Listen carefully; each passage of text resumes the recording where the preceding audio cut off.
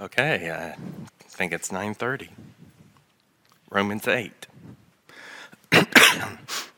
Okay, let's go ahead. We're starting the last chapter in the quarter. I've divided it into two sections. Hopefully, we'll get to verse 17 by the end of the class. So I've got 45 minutes. Maybe I'll do it, maybe I won't. But we will get through all of chapter 8 before the end of next week. How does that sound?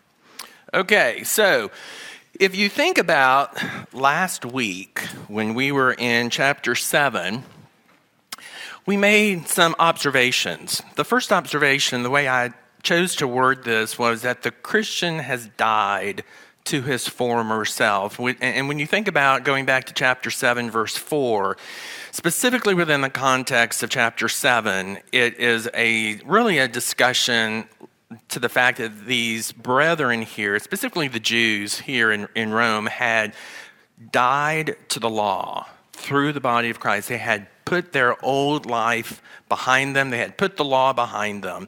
And we even, I think, had mentioned or made a comment that Christ himself had done what to the law? Nailed it to the cross. Ephesians, Colossians had referenced that. So that's one main point that we looked at. I'll come back to this topic in just a minute. But the second is we spent quite a bit of time just thinking about the value of the law. In the context of chapter 7, how did Paul know that coveting was wrong? But through the law. So law brought a knowledge of sin to the Jew. Then Paul sort of personalizes the discussion and says that though the law is good, the fact that he knew coveting was wrong, what did he choose to do? What did sin do to him? Deceived him, right? And so we talked about this inner struggle that Paul had, and he's a personification of all of us, that we talked about the fact that we sin and we spiral downward into this pit of sin. And so that was, some topics that we looked at. And before we go to the last one, I guess I want to maybe drive home a point that maybe I wasn't as strong last week as I thought I was. But we observed in the first class that there were Jew and Gentiles in Rome. Did we not make that? And we looked at passages to support the fact that there were Gentiles in the church at Rome. And we too, I think most of us, if not 99.9% of us, are from a Gentile background. So then you have to think, okay, if I am a Christian in Rome coming from a Gentile background, then as I'm sitting listening to this being read or reading it myself, what value does chapter 7 have to me? Because when you think about most of 7 is addressing the law in some form or fashion, correct? So I want to make sure we're considering and thinking about the applicability of chapter 7 to us. Did the Gentile, and thinking about chapter 1, specifically chapter 2, didn't the Gentiles live by a law? Yes. That was a point that Paul was making. Did they violate the law? That law that they had brought forth some knowledge of right and wrong, did it not? But they chose to do wrong, just like the Jew did. Okay? Same thing for us. So there's this inner struggle. And when we think about the value of the law, is there value of the law to the Gentile? Yeah, because think about, just in a few chapters, Paul's going to affirm in chapter 15, verse 4, for whatever was written in earlier times was written for our instruction. Was it written only for the Jews' instruction that were in Rome? It's written for our instruction. that you may have hope, that through perseverance and the encouragement of the Scripture, we may have hope. So I guess the point that I'm making is, if I'm a Gentile in the audience, I still can make the lessons that Paul is driving home in this chapter to me. That I have to die to my former self. I can learn great things from the law. And I won't go in specifics like I did last week.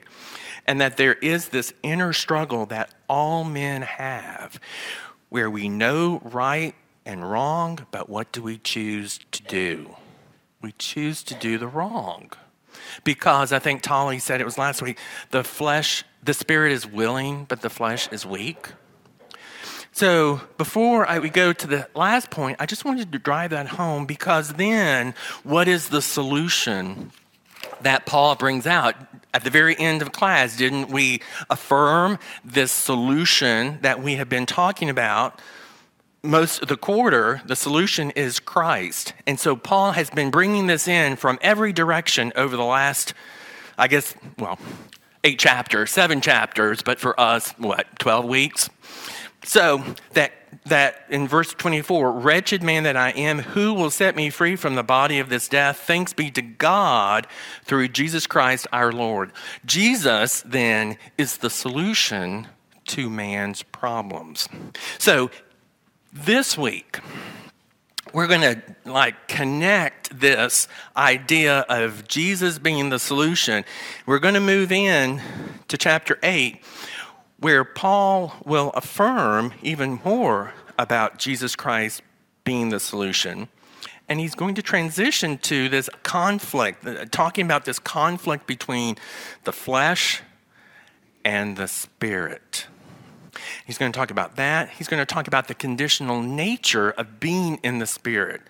It is not just a one and done in the Spirit, but that it's a continual journey of being in the Spirit, but it's conditional upon what we do.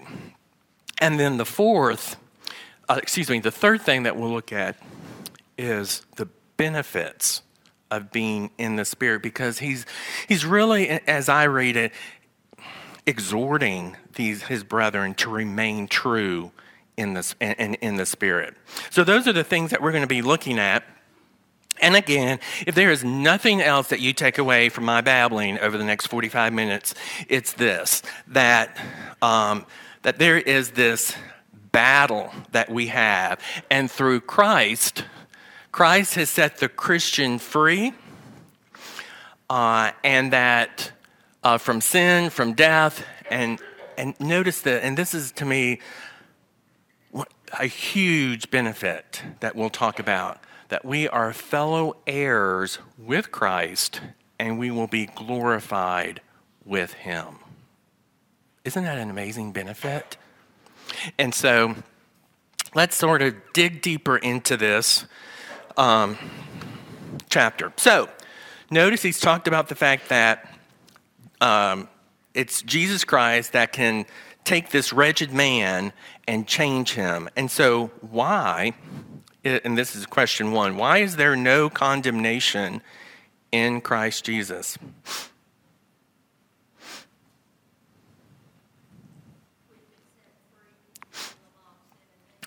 Yes. Okay, so verse 1, for there is therefore now no condemnation for those who are in Christ Jesus. For the law of the Spirit of life in Christ Jesus has set you free from the law of sin and of death. So, again, just repeating a point. Man sins. What are we do? We've earned death. But God is love, God is just, and he's provided a way of escape, and that way is through Jesus Christ. Now, I want to maybe make some observations about this whole section, really verses 1 through 4. And so first off, I want you to even notice in verse 1, the conditional nature of this freedom that man has in Christ, where the Christian is not condemned. What's the condition? State of being in Christ. For those who are in Christ Jesus. So we even, talked about when we were looking in chapter 5 that the language there couldn't support universal salvation, right? Well, in other places we talked about the conditional nature of being justified and being reconciled. It was always in Christ. Here, once again, those who are in Christ are not condemned. They're free from this burden of sin. And so the other thing I want to point out too is this. For the law of the Spirit of life in Christ has set you free. What's that a reference to? Any idea? The law of the Spirit. I'm sorry, Bruce. The truth shall make you free, the gospel. Think about all the way back to Romans 1:16. What's God's power to save man? The gospel. So this truth, of this law rather, of the Spirit of life in Christ seems as I see it, as I read it, when I think about the overall context of Romans, it's a reference to the gospel. The gospel, and even, and I made this observation back last week, I think it was, in Romans 6:17, becoming obedient to that form of teaching that they're committed to. That's a reference to the gospel. And so it's the gospel that God uses to free man, to bring about a knowledge of truth and create the faith that is saving. David. To make the point where, in chapter 7, emphasizing the idea of death, there's the death to the law, particularly for the Jews, to the law of Moses. And so that does not mean that law altogether, all divine laws are eliminated. Right. And so this kind of brings that out. Okay, we're dead to this law that cannot redeem us. Yeah. But the law of the Spirit that comes, through the gospel of Christ. Yeah. That's what we have to submit to. Yeah, and I think we'll dig a little deeper into that concept as we talk about this conflict between the flesh and the spirit. Okay, so now when we think about the gospel on this hand, well, it doesn't matter. And then in verse 3, now we're contrasting to this law, the old covenant. What could it not do? It couldn't make us free. It couldn't free us from this condemnation. What does the writer of Hebrews say in Hebrews 10? The blood of bulls and goats cannot take away sin, but what did? Goes on down into probably verses 8, 9, and 10. But it was the blood of Jesus. It was the sacrifice of Jesus that was able to take away sin. So notice, for what the law could not do, weak as it was through the flesh. So now he's introducing this concept of flesh, spirit, sending his own son in the likeness of sinful flesh, and as an offering of sin, he condemns sin in the flesh. So going back to Hebrews 10, the blood of bulls and goats, that cattle couldn't do it. But Christ, and we've seen this before, I think in chapter 3, if I remember right, Christ's sacrifice was that propitiatory sacrifice, that atoning blood that was able to appease God's wrath. Verse 4. In order that the requirement of the law, us who do not walk according to the flesh, but according to the Spirit. I want you to think about, what's he talking about? I didn't ask this question in my sheet, but I want you to think, what is he referring to by this term, in order that the requirement of the law might be fulfilled? And there might be multiple answers. I have one direction that I'm wanting to go into, but interested in hearing your feedback. Wages of sin is death. Wages of sin is death. Sure. He kept the law perfectly. But I want you to think about the essence of the law. What did the essence of the law? Let's drill it down to the core basic concept of the law. What did God require? Obedience, holiness. Let's go to Deuteronomy 10:12.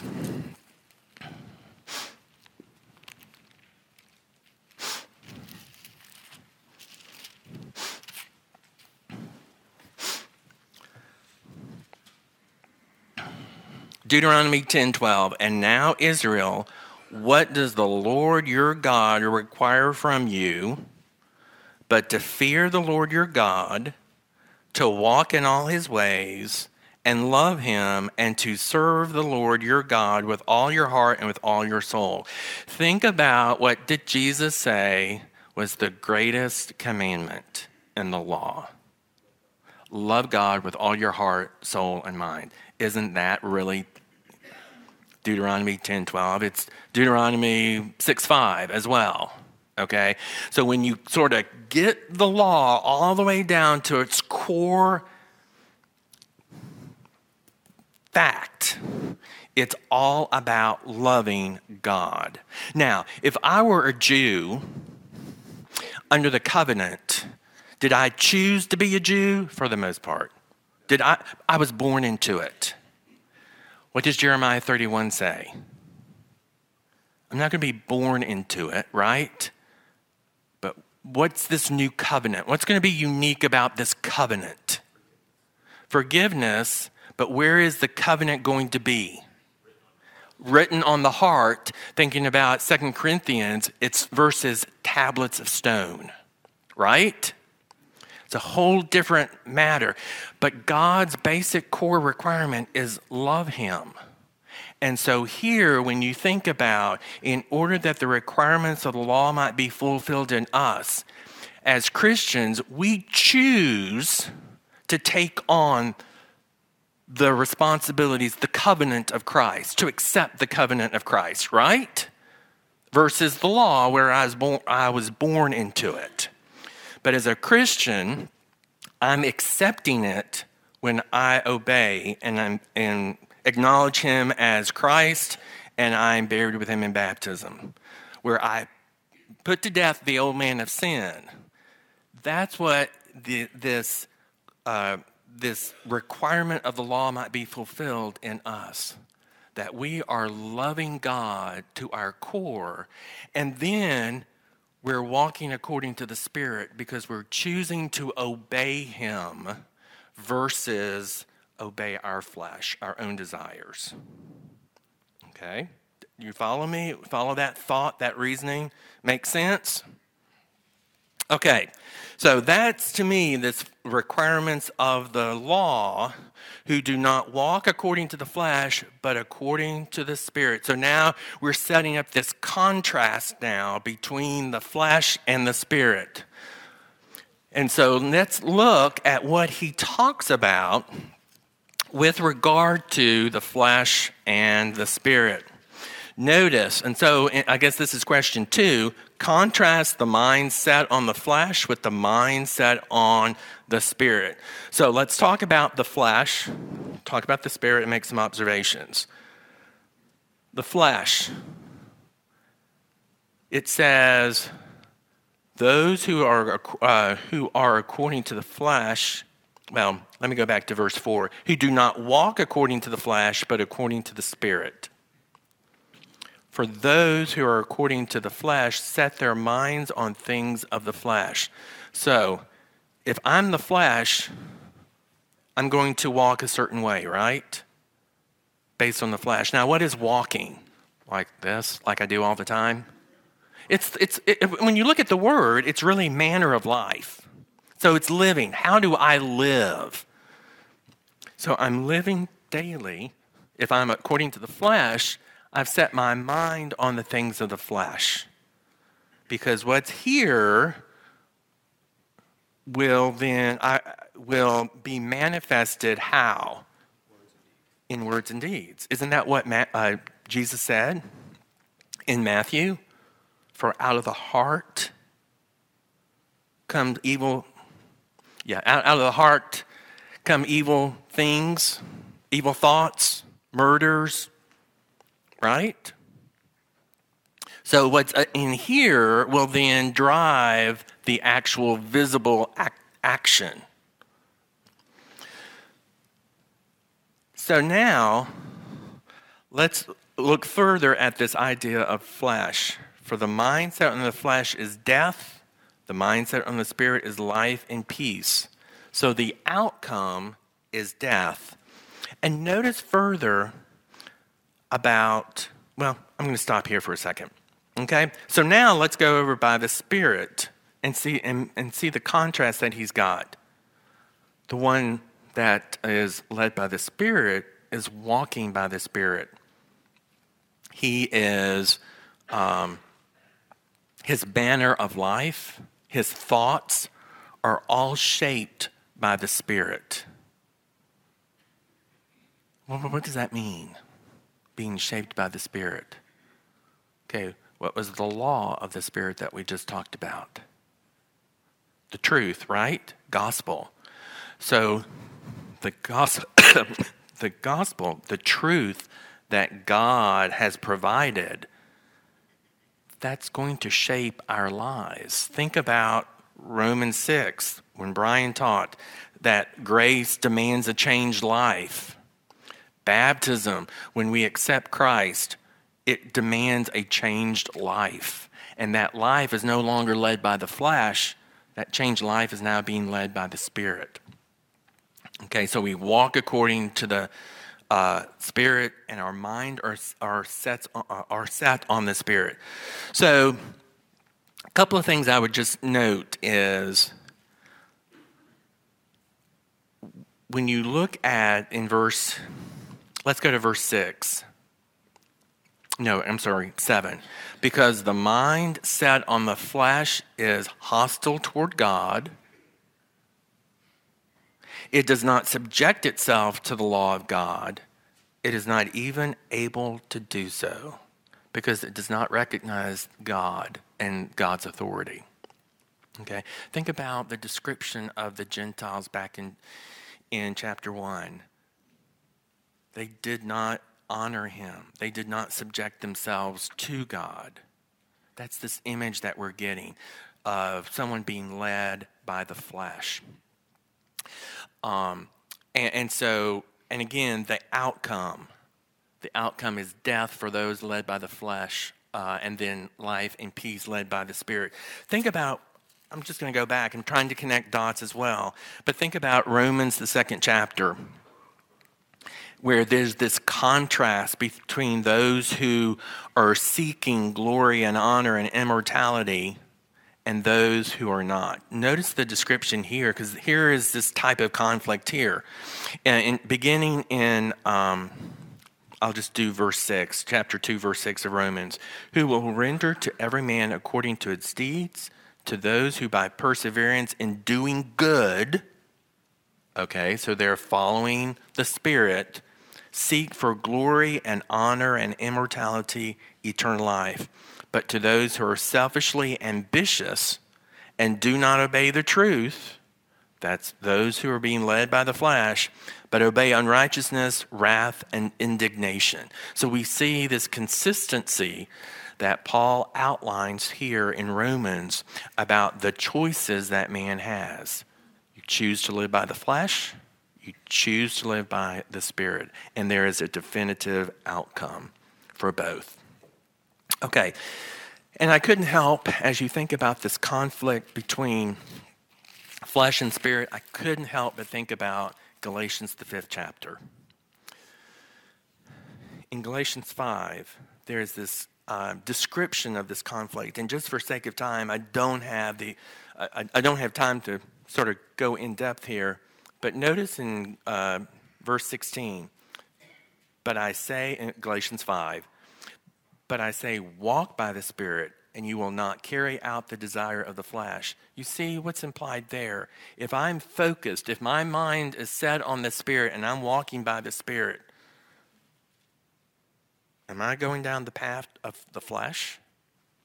No. For the flesh sets its desire against the spirit, and the spirit against the flesh. For these are in opposition to one another. There's this conflict, so that you may not do the things that you please. Okay? If I'm walking by the Spirit, I've put to death the old man of sin.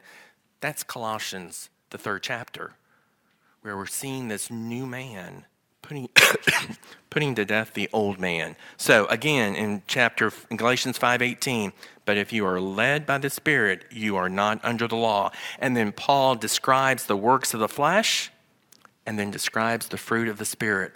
And that's really this image that we see of the conflict between the flesh and the Spirit. Okay, I'm going to sort of be quiet for 2 seconds. Any comments? I've done a lot of talking. David. I just find this, it kind of jumped out at me as you brought this out. You compare, Romans 8 with Galatians 5, and these two different walks, where Romans kind of emphasized the idea, okay, these are these two different states of life, manner of living. But Galatians emphasizes the idea, do it. Yeah. And so there's this intentional, purposeful decision and allegiance to seek the spiritual things. Where Romans emphasizes, okay, here's these two states, and the Christian needs to understand this relationship between the two. Galatians 5, Paul there is like, okay, now do it. Yeah, exactly. Okay, and so now, notice as we talk about being led by the flesh, led by the Spirit, this conflict, in verses 9 through 11, you picture, or you get this image that it's conditional. It's not guaranteed. But I want to point out the first part of verse 9, where he sort of summarizes this idea of flesh and spirit. Verse 9, however, you are not in the flesh, but in the Spirit. So it's almost like he's trying to exhort them to say, brethren, you're not of the flesh, you are of the Spirit. He's motivating them to make sure that they follow the Spirit. And I couldn't help but think about the writer of Hebrews. Go to Hebrews 10. Because what are the Hebrew brethren in danger of? Going back to the law. Okay? And so what does the writer of Hebrews 10 say in verse 39? But we are not of those who shrink back to destruction, but of those who have faith to the persevering of the soul. You sort of see what he's trying to do. He's trying to exhort these Hebrew brethren. You're not going to shrink back. You're not going back to the old ways of the covenant, the Hebrew covenant. I couldn't help but think of the same thing when I read Romans 8, verse 9. Paul is exhorting them to remain faithful to the Spirit. And why? Because it's conditional. Because notice, and I'm going to just display my big if, okay? Sometimes brevity is better, right? So, however, you are not in the flesh, but in the Spirit, if indeed the Spirit of God dwells in you. But if anyone does not have the Spirit of Christ, he does not belong to him. And if Christ is in you, though the body is dead because of sin, yet the Spirit is alive because of righteousness. But if the Spirit of him who raised Jesus from the dead dwells in you, he who raised Christ Jesus from the dead will also give life to your mortal bodies through his Spirit who indwells in you. See, that conditional nature just jumps out at you when you read this, okay? And so the Romans and us, we need to be striving. It's a choice, flesh, spirit. And even though we make the initial choice to be of the Spirit, what's the danger? That we may veer off course. We may have to do some in-flight correction from time to time, but he is encouraging us to stay on track, to stay on course, to be of the Spirit. And notice how he says at the end of verse 11, he who raised Christ Jesus from the dead will also give life to your mortal bodies through his Spirit who dwells in you. What greater motivation?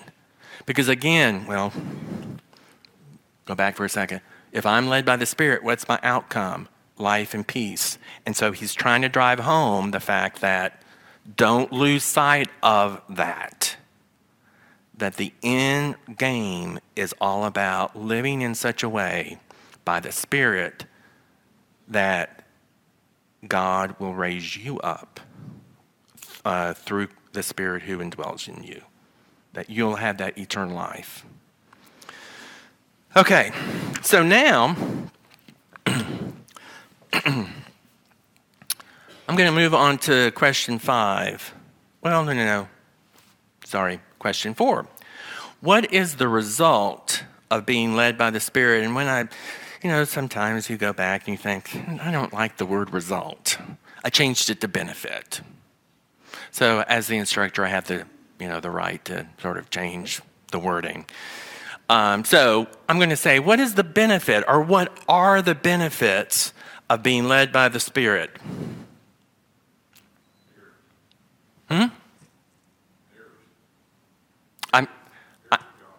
Heirs, yes. Okay, sorry. So, I actually noticed several benefits. One of them being being an heir of God. And so, first off, let's start to look at this a little in depth. Notice the first benefit is what? Life, eternal life. And that really goes into this end of verse 11.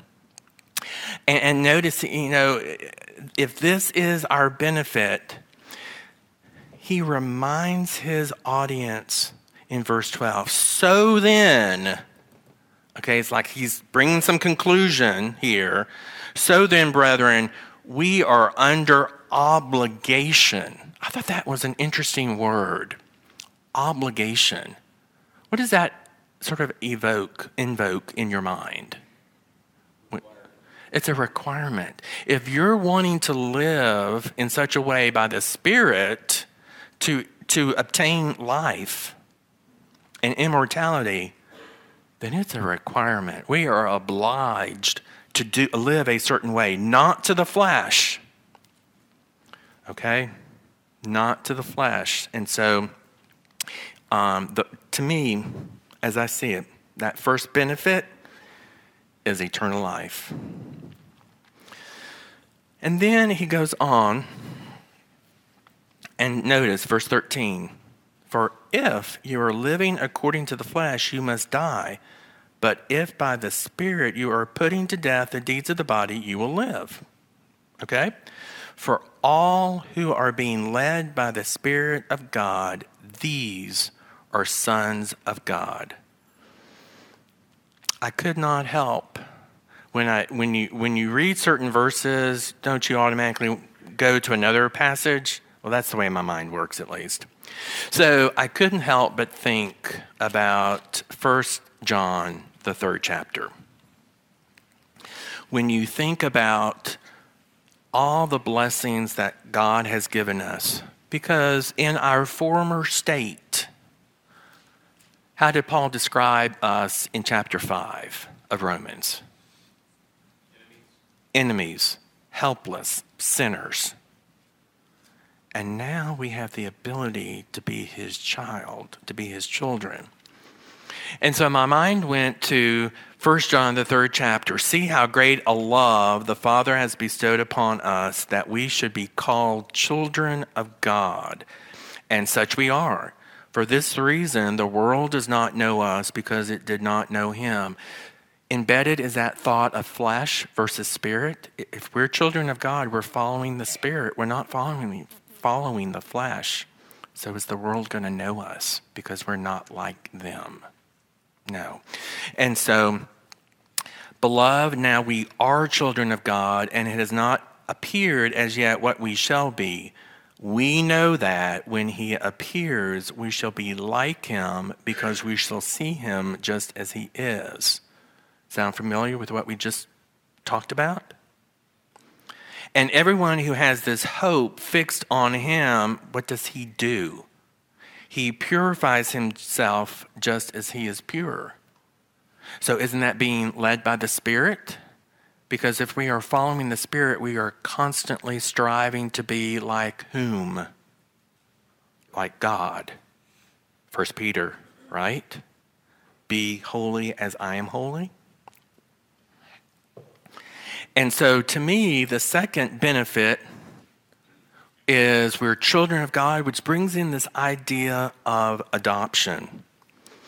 And notice what he says, because he says in verse 15, for you have not received a spirit of slavery leading to fear again, but you have received a spirit of adoption as sons, by which we cry out, Abba, Father.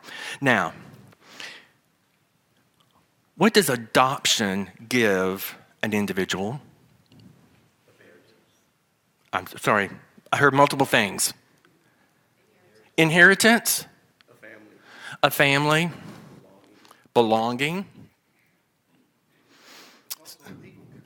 Yes, that's where I'm going. That's where my mind is going. So there's all of those things that we've talked about. But I have a legal inheritance, a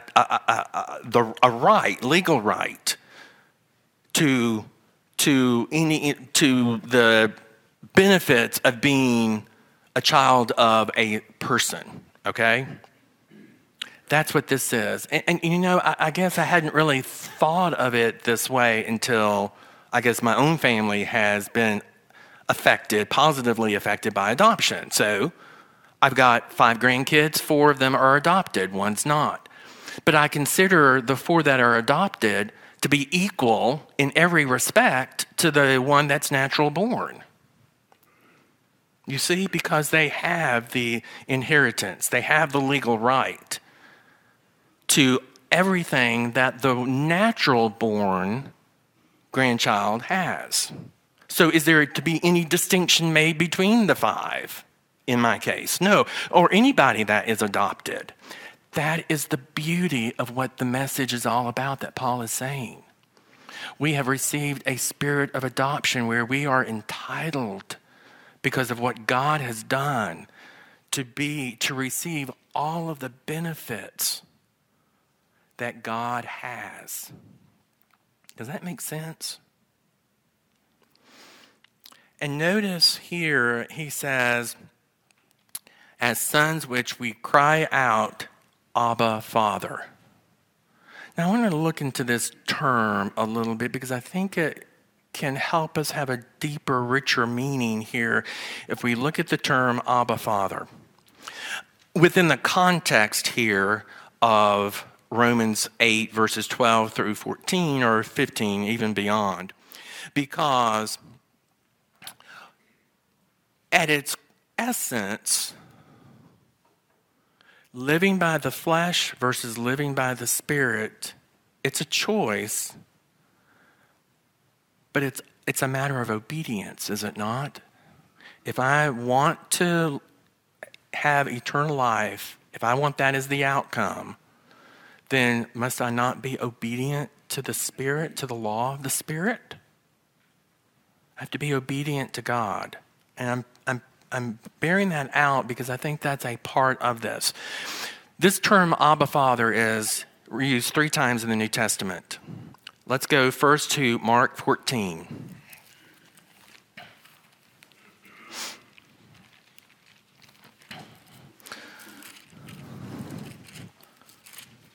In Mark 14, verse 36, Jesus is in the garden, right? And he's praying to God. What's he about to face? He's about to face the crucifixion. And he is praying to God. Notice, he says, Abba, Father, all things are possible for thee. Remove this cup from me, yet not what I will, but what thou wilt. So Jesus is, as a man looking for a way, is there another way out of this to still achieve the purpose? And so Jesus recognizes and submits to the will of the Father. We even see that in Hebrews 10. Okay? He submitted, he came to do thy will. Paraphrasing Hebrews 10. Okay? So keep that in mind. Now go to Galatians, the 4th chapter, verse 6. And in the context of Galatians 4,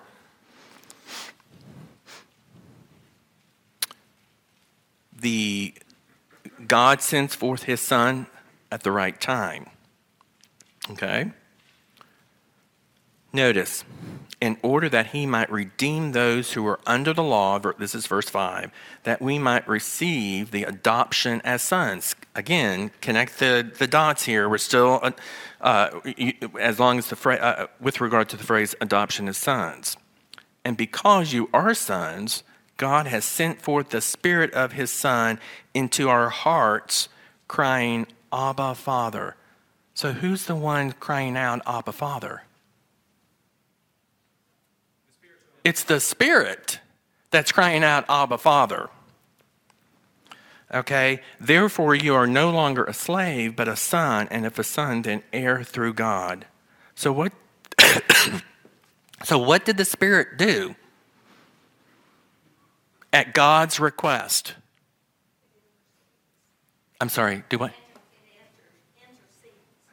Spirit intercedes, but in the context here, what did the Spirit do?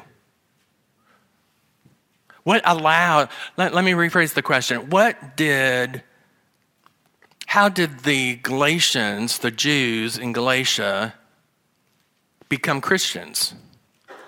What occurred? What were they given? Were they not given the law? The law of the Spirit, the gospel, right? Okay, so if you think back in John, I hope you're trying to at least follow my train of thought. But in John 14, verse 26, but the Helper, the Holy Spirit, whom the Father will send in my name, he will teach you all things and bring to your remembrance all that I said to you. When you connect it to John 16:13, when he, the Spirit of truth, comes, he will guide you into all truth, for he will not speak on his own initiative, but whatever he hears, he will speak, and he will disclose to you what is to come. Now, granted, the audience are the apostles, but what has the Spirit done for us? Given us the word. Thank you. That's actually what I'm looking for. The Spirit made known God's will. God sent the Spirit. So when you think about Galatians, the 4th chapter, and the Spirit crying out, Abba, Father, the Spirit is obeying the will of the Father by making known the gospel to the Galatians, to the brethren. Because therefore you are no longer a slave, but a son. How are they become a son? Because they have accepted the gospel. However, at that time when you did not know God, you were slaves to those which by nature are no gods. But now that you have come to know God, or rather to be known by God, how is it that you turn back again to the weak and worthless elemental things? You see the point he's making. It was God's will to make known the gospel. The Spirit obeyed the Father and brought the word to them. But why, Galatians, are you turning back again to your former things? So within the context of Abba, Father here, the point that I'm trying to make is Abba, Father is also a term that can imply submission, obedience, doing the will of the Father. Yes, there is this intrinsic close relationship that exists between the Father and the Son, going back to Mark 14, and with God and the Spirit here in Galatians 4. But it is more, the term Abba Father is more than just acknowledging this close relationship. It is a recognition of submitting to the will of the Father. And when you go to Romans, going back to Romans, the 8th chapter, isn't that in the context of what Paul is saying is, you've received an adoption as sons by which we cry out, Abba, Father. Within the context, it's about obedience, living by the Spirit, putting to death the old man. Again, if by the Spirit you are putting to death the deeds of the body, you will live. You are obeying God. And you're obeying God to the point that you're going to be suffering. And that's really where we're going to go to in verses 16, 17, and 18. We're not only fellow heirs with Christ, but we're going to be glorified. Notice in verse 17, and if children, heirs also, heirs of God and fellow heirs with Christ, if indeed we suffer with him in order that we might also be glorified with him. We'll pick up on this idea of suffering, of glorification as we move into this latter half of Romans 8. But I just wanted you to see the context of this term Abba Father, because it is more than just acknowledging, the daddy relationship. I think we're missing the point if that's all that we see in this term. Okay, talk to you next week.